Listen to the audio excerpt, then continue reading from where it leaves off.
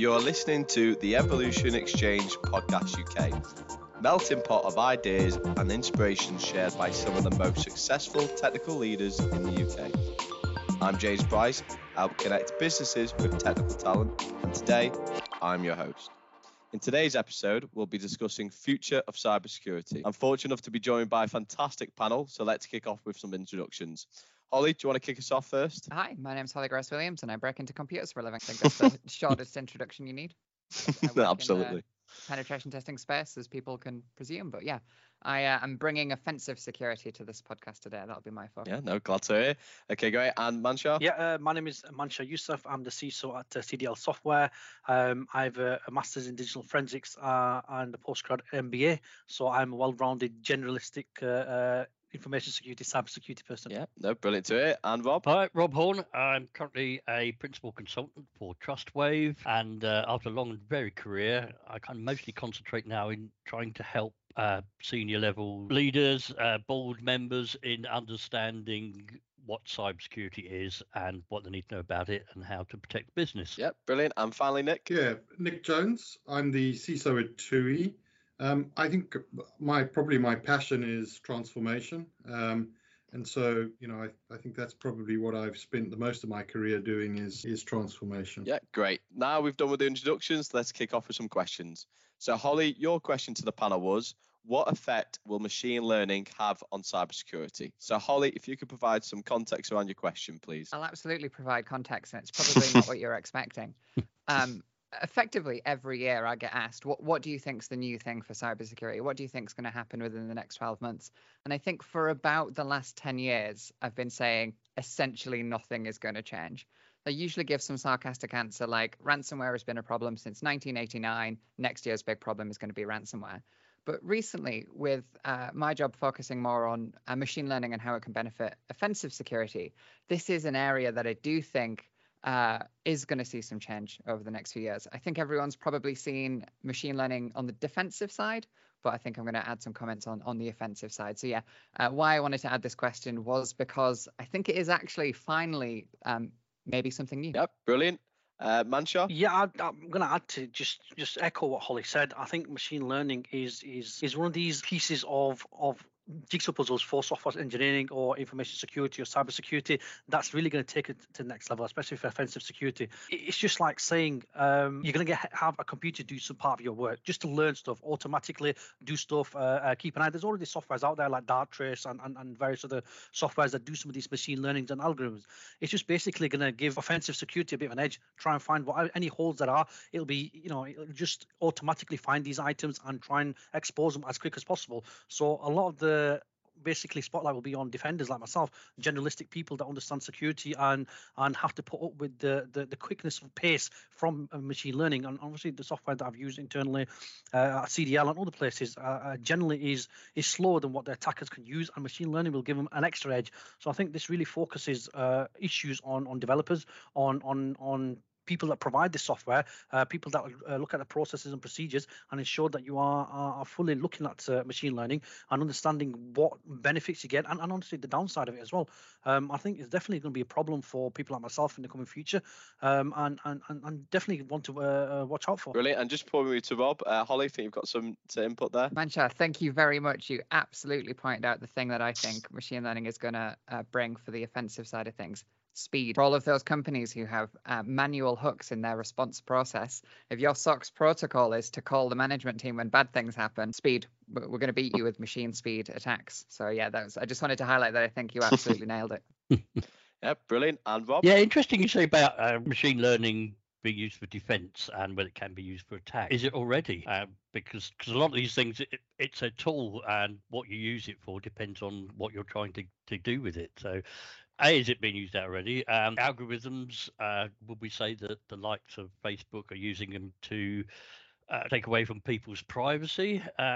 Is that an attack? So you're absolutely right. They're going to be used in different ways and against on both sides, against the other. And I think I might have watched too many sci-fi films, but I'm starting to think we can have machines on one side, machines on the other, fighting each other, and we'll just stand back and watch. But which is sounds a bit daft, but I don't think that in years to come that might not be too far from the truth. I think. Yeah, I think you might be on something there, Rob. And finally, Nick. Yeah, I was listening to a presentation the other day, and they were talking about we're being attacked by humans and machines, and our defense is going to have to be a combination of humans and machines. And I think, from a defense perspective, that's definitely right. And Holly, your comment about speed, the attacks are coming in faster and faster, and if we're not automating that, I think that's really going to become a problem. And I think the other side to it is, as we become more serverless, more of an attack surface that grows, you can't just monitor your servers. You've got to have some kind of intelligence that's going on in that extended ecosystem, and that's perhaps where we may need to be more offensive and actually be on the lookout, be searching for strange patterns. And I know there's a little bit of that, but I think we've really got to get to the next level as we move forward. Okay, thanks, Nick. And thank you, Ollie, for that question. We've got some lovely insight there. So next up, we have Manshah's question, which is, what effect will quantum computing have on cybersecurity? So Manshah, if you could provide some context around this question, please. So basically, I think what Holly's mentioned with machine learning, that's short to medium term. It's what's happening now in the next couple of years. When I thought about obviously the future of cybersecurity, I want a bit longer. Mine may be medium to long term. I know people like Amazon and Google have had quantum computing within their remits, and including IBM, that are betting the supercomputers of this age. But my question was more to see in the long-term future, 10, 15 years, when I'm retired and I'm sitting there and I'm watching and laughing at those people doing it at that time and say, look, it was a bit easier in my time. What's going to happen? So quantum computing is something that it's something that interests me a lot. It's something that I think is going to really be quick pace, and it just makes machine learning. It sits on top of machine learning, because not just will it affect the speed that we work up, the crypto that we're using, it'll be able to crack all of that. Things that are currently registered to do in over 100 years, maybe 200 years, maybe be able to be doing seconds. So obviously you've got to understand what the processes and procedures are within this side. And I think that, part of quantum computing is also quantum internet. And I think Amazon is looking at saying that just as a single entity of a computer, how can you get that over the internet and be able to talk to two items? And this is where I think Rob's question or Rob's comment really puts it in focus, really. With quantum computing around the corner, when I say around the corner, 20 years isn't a long time in relative terms. When that happens, it is going to be one computer trying to defend against another computer, along with human interface and human interaction. But I think that's where my question is born out from. It's what's after machine learning and what's going to be well, I won't say near future, but some kind of future. Yep, brilliant. And Rob? Yeah, it's a fascinating area. 20 years, a lot can change in 20 years. If you think back 20 years from where we are now, it's totally different. But quantum computing is something that's been talked about for a long time. We're making tiny steps towards achieving it. Biggest issues, you say, I think for me, is the whether it will negate all the crypto that we have in place now. Will it just speed up things? So will we have on one side quantum computers decrypting, and the other side will be computers re-encrypting in a different way, and they're constantly battling in the space of nanoseconds, decrypt, something like that? Or will we find some way that speed and that ability to do so many calculations in parallel is something? Will we find something that's not going to help, some other method out there that's not going to be able to have any difference or have any effect on it? So yeah, quantum computing is a fascinating area. It's going to make changes. I like to be optimistic and say that the change it's going to make is not going to affect the security in the long term, because we'll just come up with new methods that don't rely on what quantum computing is going to affect. Yeah, brilliant. And just before we move to Nick, Manshah, I think you wanted just to make a quick point. Yeah, I was just going to add a few, one point on there. I don't think it's just the security that's going to be affected. I think it's something that Nick said earlier. It's the process, or maybe Holly mentioned it. It's the process, especially if you're in a SOC. If quantum computing is moving at a pace that humans can't keep up with, your SOC processes are just going to fail. As someone mentioned on the call before, if you've got a major incident and you have to ring your directors or someone above you. By the time you've rang someone, that major incident at this present moment might take, someone lateral movement might take a couple of days or maybe hours or longer than that. Whereas if you're working on supercomputers on computers with quantum mechanics behind them, you're moving at lightning speed. So things that they can do are going to be affecting more. So I think one of the biggest challenges is employee understanding of what cybersecurity is and how they are better versed in doing stuff with the kind of stuff that with quantum computing. Okay, great. And Rob, just want to quickly interject? Yeah, absolutely agree there. It's going to affect a lot of things. Can you imagine quantum networking where you're connecting to millions of things all simultaneously? We're verging on the sort of the kind of time travel thing, because if quantum connections are instantaneous, with the time it takes to defend against something, it doesn't matter how quick we are. If the attacker using some sort of quantum methodology is able to instantaneously attack in multiple different ways or multiple different paths. So it's going to be fun, I think. Absolutely. And Nick, I think you're on mute, Nick. Oh, sorry. No I'm hoping I'm retired by then. I'm not so sure it's going to be fun. I think it's going to be quite terrifying. And Rob, I think your point about the interconnected nature of the ecosystem and how quickly things can come across that kind of network and attack. I think traditionally security's been behind the attackers, and if we're not going to get in front of the attackers on this particular one, I think we're going to be in a lot of trouble. Yeah, brilliant. And finally, Holly? I've got just two really quick points to make on this. I think very often when people think about future technology, so things like quantum, we immediately fall into science fiction, like, oh, anything could happen. But one of the big things is we know the areas of research for quantum, right? It's not like suddenly in 20 years we'll have quantum computers and people will be thinking, oh, what on earth do we do with these? We're currently researching them. So the most direct and likely immediate effect of quantum computing is going to be the fact that the way that current encryption technology works would be broken by quantum cryptography using Shor's algorithm. That is something that we're currently researching. So there's academics out there who are looking into post-quantum cryptography. So if quantum's something new to you and you're thinking, wow, we have in 20 years, we'll have all of these new things. Actually, that research is being conducted now. And also, I just wanted one very quick thing. When people think, oh, a lot can change in 20 years. Well, 21 years ago, Windows XP was released. So that became available in October of 2001. So if you imagine that year, everybody was upgrading and checking out the new system. So if you think of all the way back to the first time you got hands on Windows XP, that is the level of development that we're talking about. That's brilliant. And Manshah? I just wanted something that Holly mentioned before, that you're coming across this as an offensive rather than defensive item.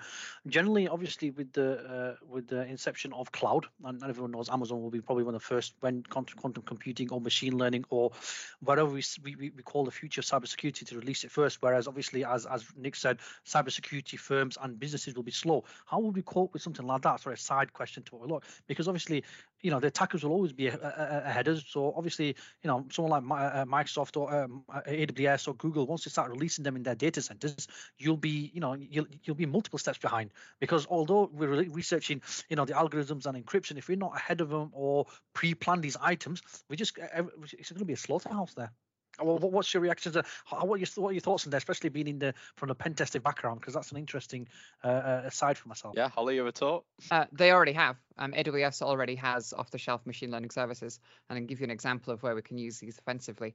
If you gain access to an organization's network, one of the things you might want to do is steal personal information. Now, stealing PII is actually a more complicated process than people think it is, because there's thousands and thousands of files on an organization's network. So how do we quickly categorize them to say, okay, these ones include PII?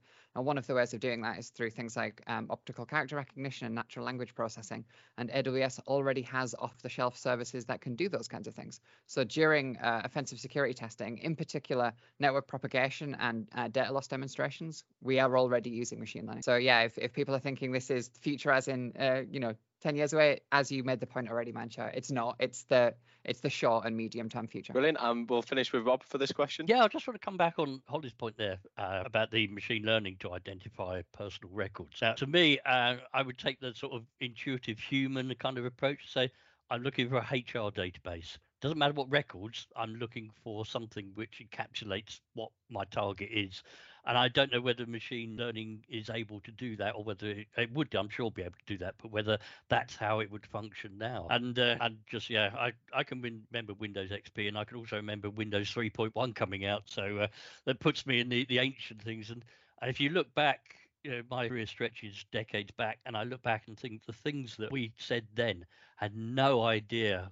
There was no idea what we'd have now, code as a service, cloud computing, SD-WAN, all that kind of stuff, which is all simple and straightforward when you think about it. But decades ago, nobody had any idea. So we do have to, I think, do this kind of blue sky thinking, just because anything could happen, and we've seen so much happen. So we need to be thinking about it, preparing it, researching it as it gets a little closer, as we've said. But we shouldn't stop throwing science fiction ideas out there, because they could be reality in 20 years' time. And Holly?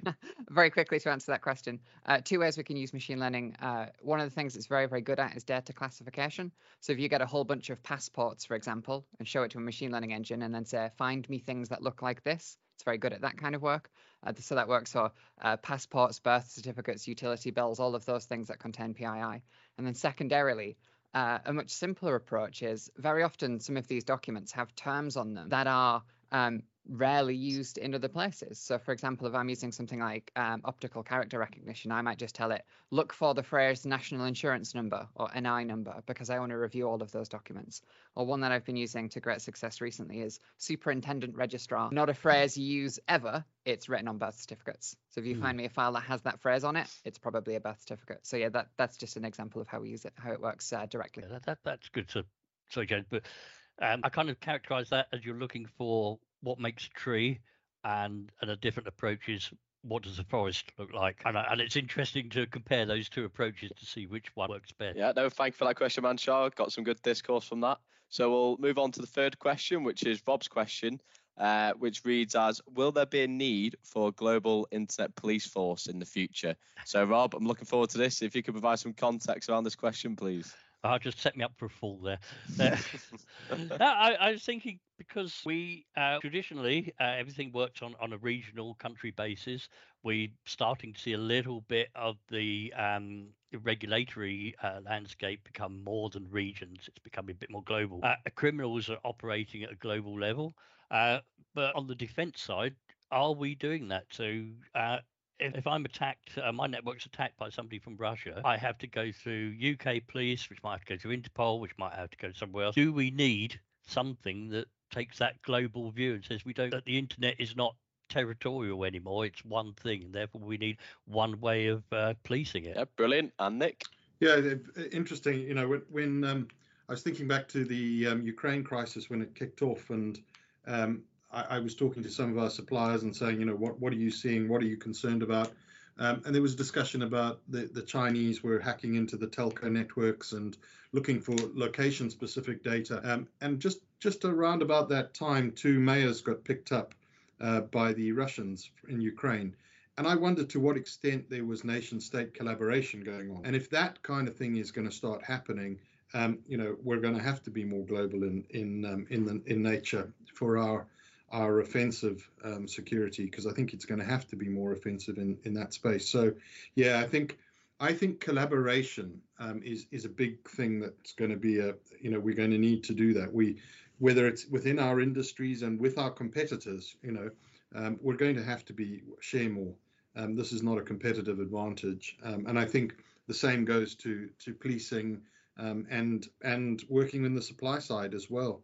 I think all of those things are going to have that element of collaboration, and we're going to have to trust people, and it's going to be uncomfortable. Brilliant. And Holly? Just something when we're talking about, in particular, nation-state hackers, since Nick mentioned them then, something that frustrates me a great deal when people discuss nation-state hackers is they talk about them as if it's a single kind of attacker. So you'll hear people say, script kiddies, cyber criminals, and nation-state hackers. So you imagine that as 3 categories. But to give you an example, you could have state-backed, state-sponsored, and state-sanctioned. And the difference here is it the state putting this team together and telling them what to attack? Is it a state simply funding these attacks? Or is it a state who simply don't care that these attacks are taking place? So that could be, as long as you're attacking another country, we won't care and our police won't enforce any action against you. And the capabilities of those teams, what they can do and what they can get away with, is greatly different.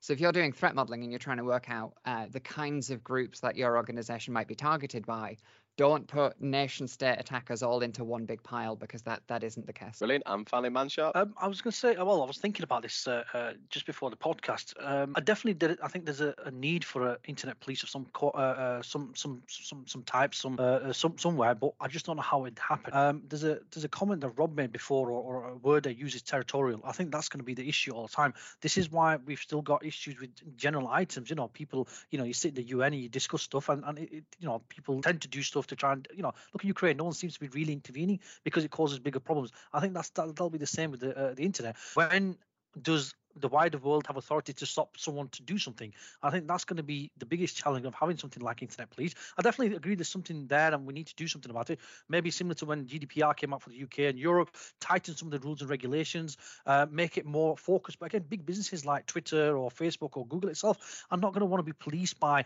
a generalized, obviously, over function. But you may say someone like, Interpol has additional functions in there that give you maybe a bit more sterner telling down, or maybe I don't know, in the US, like the capital, they occasionally bring in Google or Facebook and they question them. I agree, definitely there's a need for it. I just don't understand, or can't fathom how you'd achieve something like that and where you'd get the consensus. I think that'd be the biggest stepping stone or the biggest hurdle for this. I think once it's over that, you could probably get someone or a set of people from similar like a UN, but sat there to look at the internet and understand the issues, cyber warfare, cyber crime, what can you attack, what can't you attack type thing, and what's doable, what isn't. Because until people sit down and talk about it, I think it's always just going to be one of these things where it's territorial. We'll do what we do. If we need help, we'll come over and ask you, and if you can't help, we'll do what we like. Brilliant. Yeah, and I think Rob, you had another point, did you? Yeah, I was glad somebody came up with the is it ever going to work? Because I thought I'm not going to answer that. I don't know, but I just want to go back to Holly's point about the nation state attackers, which is exactly right. And it occurred to me where you had in the past one government supported another government providing them with military weapons, so we could have like NSA supplies a country with say for example South Korea with hacking tools, and then something happens and then South Korea is no longer a friendly nation, but they've got the hacking tools. So that again, it's very similar to the situation we've seen in the past.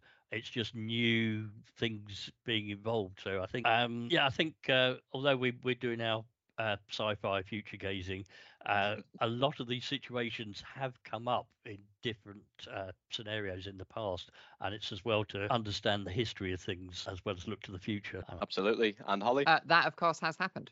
So this idea that offensive capability is developed and then it's lost, the capability is lost to somebody who we don't trust or don't like, that was Eternal Blue. That was the Shadow Brokers disclosure.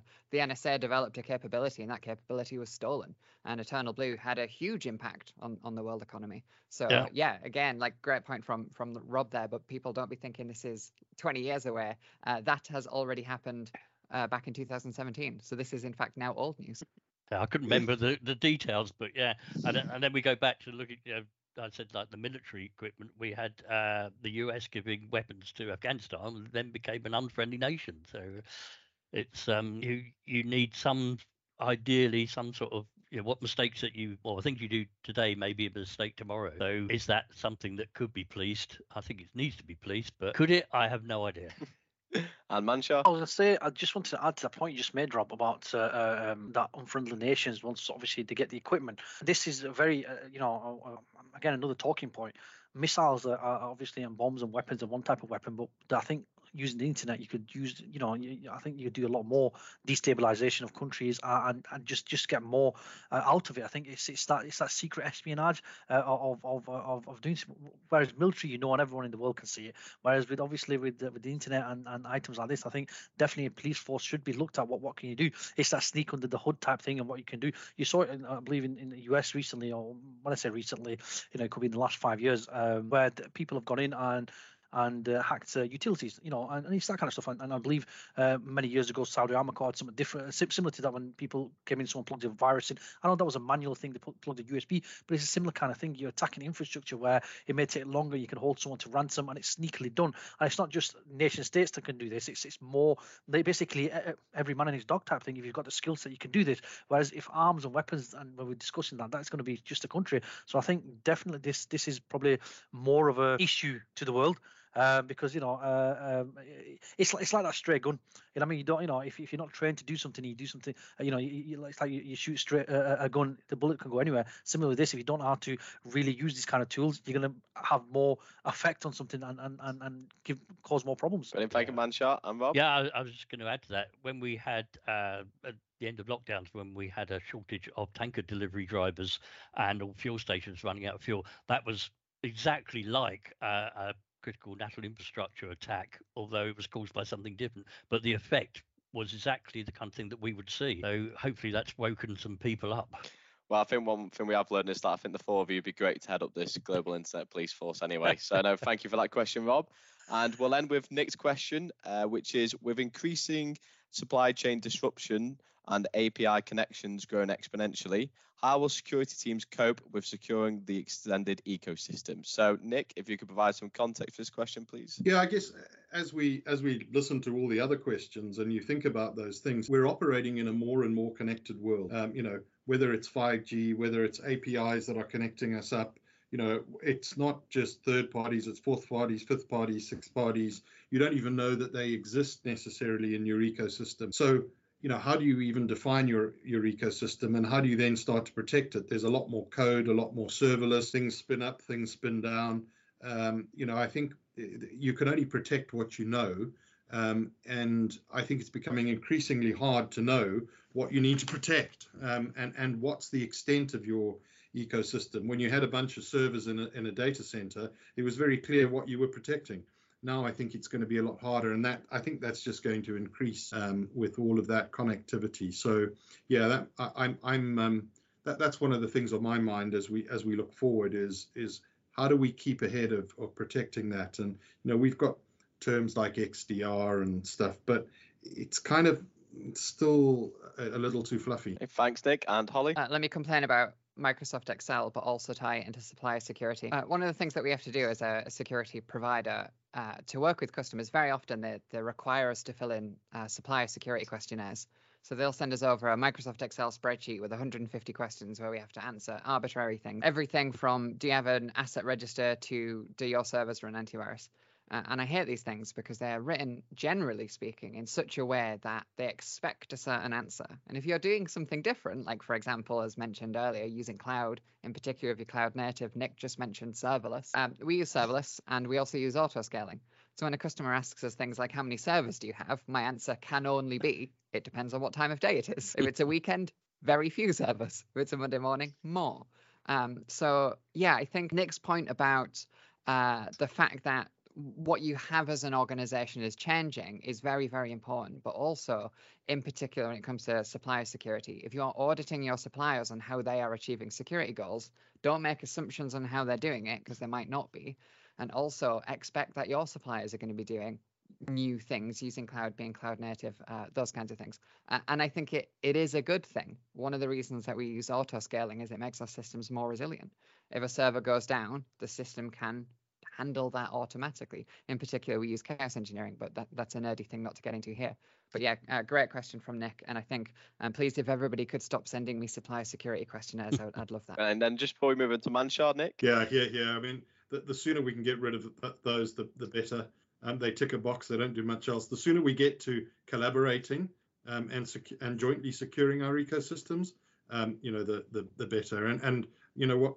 When we collaborate, we'll have a much better understanding of what that ecosystem is. So back to my point, it's going to be a lot easier. So yeah, great point, Holly. Thanks. Yeah, good stuff. And Manshah? So I just want to mention about the the actual Excel spreadsheet before actually going to my answers. The reason that is because that's a compliance activity and it's a lack of understanding. And no disrespect, compliance is a massive avenue for information security that has to happen. But I'm going to give you the example of saying, you might get a question, as you said, do you have firewalls? Yes, fantastic. It's a tick box. Why are they configured? Does anyone manage them? Have you got any firewall rules? Exactly. Yeah, it's a tick box. Yes, I've got a firewall. Fantastic. It's nice. I've got a front door, but it's never locked. It doesn't make a difference. And that's what these are, because you've got compliance people that do governance and risk or GRC function that is really not get support from security, because as you know, and I'm one of these, I don't like doing writing. I want to do the technical work and that's it. I don't want to be doing that as well. Holly's laughing there. So it's one of these things you don't want to. So that's just a side note there. I think that's one thing that it has to be better from our side as well, to make sure that we are understanding what compliance want and doing this in a better manner than just sending Excel spreadsheets, so we can get better synergies in that area.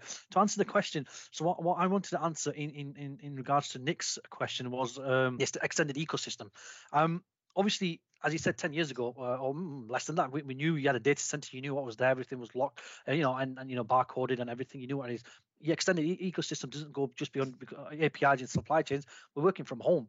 And I had this question, and I was talking about it. I was thinking about this a couple of weeks ago before this podcast was announced, is when does it get to the fact that, that we have to go around and explain to people how to configure the Virgin Media router? Because if your systems are fine, but someone is listening on your home Virgin Media router and they manage to do the stuff that you want, Nick's, he's thinking about it now, thinking, when do we know? But the thing is, that's the extended ecosystem. What is your limit? And I think that's the biggest question, is where's your boundary?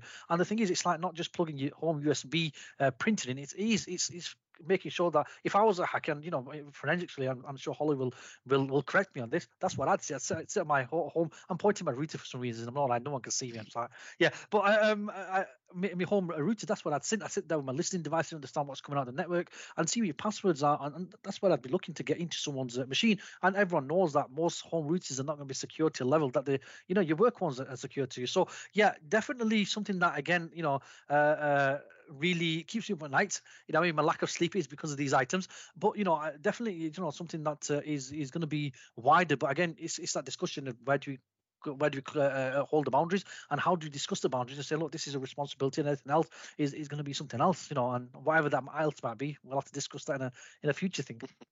Thank you for that passionate answer, Manshah. And Rob? Yeah, I think we kind of have two questions here, because we're looking at compliance, so we're measuring other parties, third parties, against a standard. And yeah, most of those standards, like 27001, which is about to be updated, but a lot of them were written several years ago when the technology that's out there now didn't exist. So, and yeah, somebody that's not only had to fill them in, but then had to review them when they come back, I can tell you that an awful lot of stuff is never read. I put things like, this is a silly question, why are you asking me, and not got a response. So they're not read. And again, they say, do you have 27001? Yeah, tick. And then I'm going to ask you another 150 questions about it as well. So why are you asking? You're duplicating the effort here. Yeah, they are a pain. I would like to address that through some kind of regulatory approach. So there's a good standard. I think the government tried to come up with Cyber Essentials, which was a kind of a basic SME, 5-6 things you should do.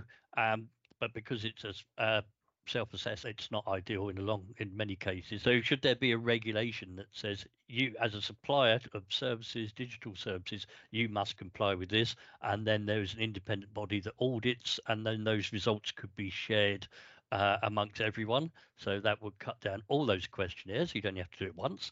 And the other question is, even when you've got all that assurance in place and it looks like they're doing everything right, you still need to protect your data. So do we go for kind of a zero trust data model where your data is encrypted before we get the quantum computing in, but your data is encrypted so that your suppliers can't see it, but then they may need to interact or do something to process that data the way they need to see it. So do you kind of have a zero trust unless X condition is met or Y condition is met? Otherwise, it just passes through a machine, and apart from they could stop it passing through a machine, they can't compromise it or do anything about the integrity of it, maybe. So kind of, I know it's a difficult one. You have to use suppliers. You can't do everything on your own. And we all use, well, most people, we use cloud computing. That's a supplier for a start. They are traditionally very protective of the security they have in place, but they do sign up to all the frameworks and certifications. But you're rarely able to go and look and see what goes on in there. So how do you know for sure that your data's secure? You could code as a service, absolutely fantastic idea, brilliant, clever. But is your code? How can you know your code is being separated from somebody else's code? And that leads me on to something else, but we won't go into vulnerable libraries shared across millions of applications. But never mind. Thank you for that, Rob. And Holly? Cyber Essentials could be considered in the same category entirely as a supplier security questionnaire. And it had the same problems. They've gone through the same processes. So if you think of Cyber Essentials when it was very new, one of the things that assumptions that it made was you would be using antivirus. And now in the most recent version, they've entirely modified that. And it's now antivirus or application whitelisting or application sandboxing. So they have, through that process, addressed the fact that we shouldn't have this problem that I mentioned earlier of assuming the protection that somebody has in place. So Cyber Essentials sell for the same trend. So I'm not necessarily pro Cyber Essentials in this context. I just wanted to point out that all you're effectively doing is changing who is writing the Excel spreadsheet, and it's probably going to have the same problems. Yeah, and it's Cyber Essentials. It does get reviewed and updated far more than other standards. But again, its focus is on cyber. So. And it's something I've always said when assessing clients is that you can have all the defenses in the world online, but if I can walk into your building, pick up your server and walk out with it, none of those are going to stop me. So having a standard or framework which address the full range of security controls and not just the cyber controls, I think is something that will be needed. So maybe something Cyber Essentials, I could say plus, but of course we use that, Cyber Essentials Extra or something like that increases the scope and addresses everything that's needed, but does evolve quickly to keep up with the changes in technology. Brilliant. And Nick? Yeah, just to finish, I think all of these things like the supplier questionnaires and Cyber Essentials are great, but until the expectations change, until I can come along and I can contract with one of you and I have a level of expectation that you're just going to get on and do that. I think we've got to almost get to that point where it's not being chased by a regulation, but being the bar has been lifted and we're all at that basic level. And now again. That sounds wonderful and futuristic, but we've got to change the mentality there. There's got to be more collaboration and more trust and more shared expectation to really be successful here. So great, thanks guys. Yeah, and Rob. Yeah, I just wanted to add to that, sharing details about hacks or attacks and exploitations that you have. There are still companies out there that are hacked and hit by ransomware, for example, and they won't tell anyone. They don't tell their clients. They try not to tell their staff. They just hide from it, and that does not help anyone at all. It's not the fact that you've been attacked. It's how you deal with it, and hiding behind it, pretending that it never happened and it doesn't exist, is really not helping anyone at all. Absolutely. And we'll end with Nick. Yeah, perhaps the current prosecutions going on at Uber might change some of that. We might be a little bit keen to stick our hands up when those things happen. Yeah, thank you. Yeah. Absolutely. So yeah, brilliant insights there. Hopefully you've all enjoyed today's conversation.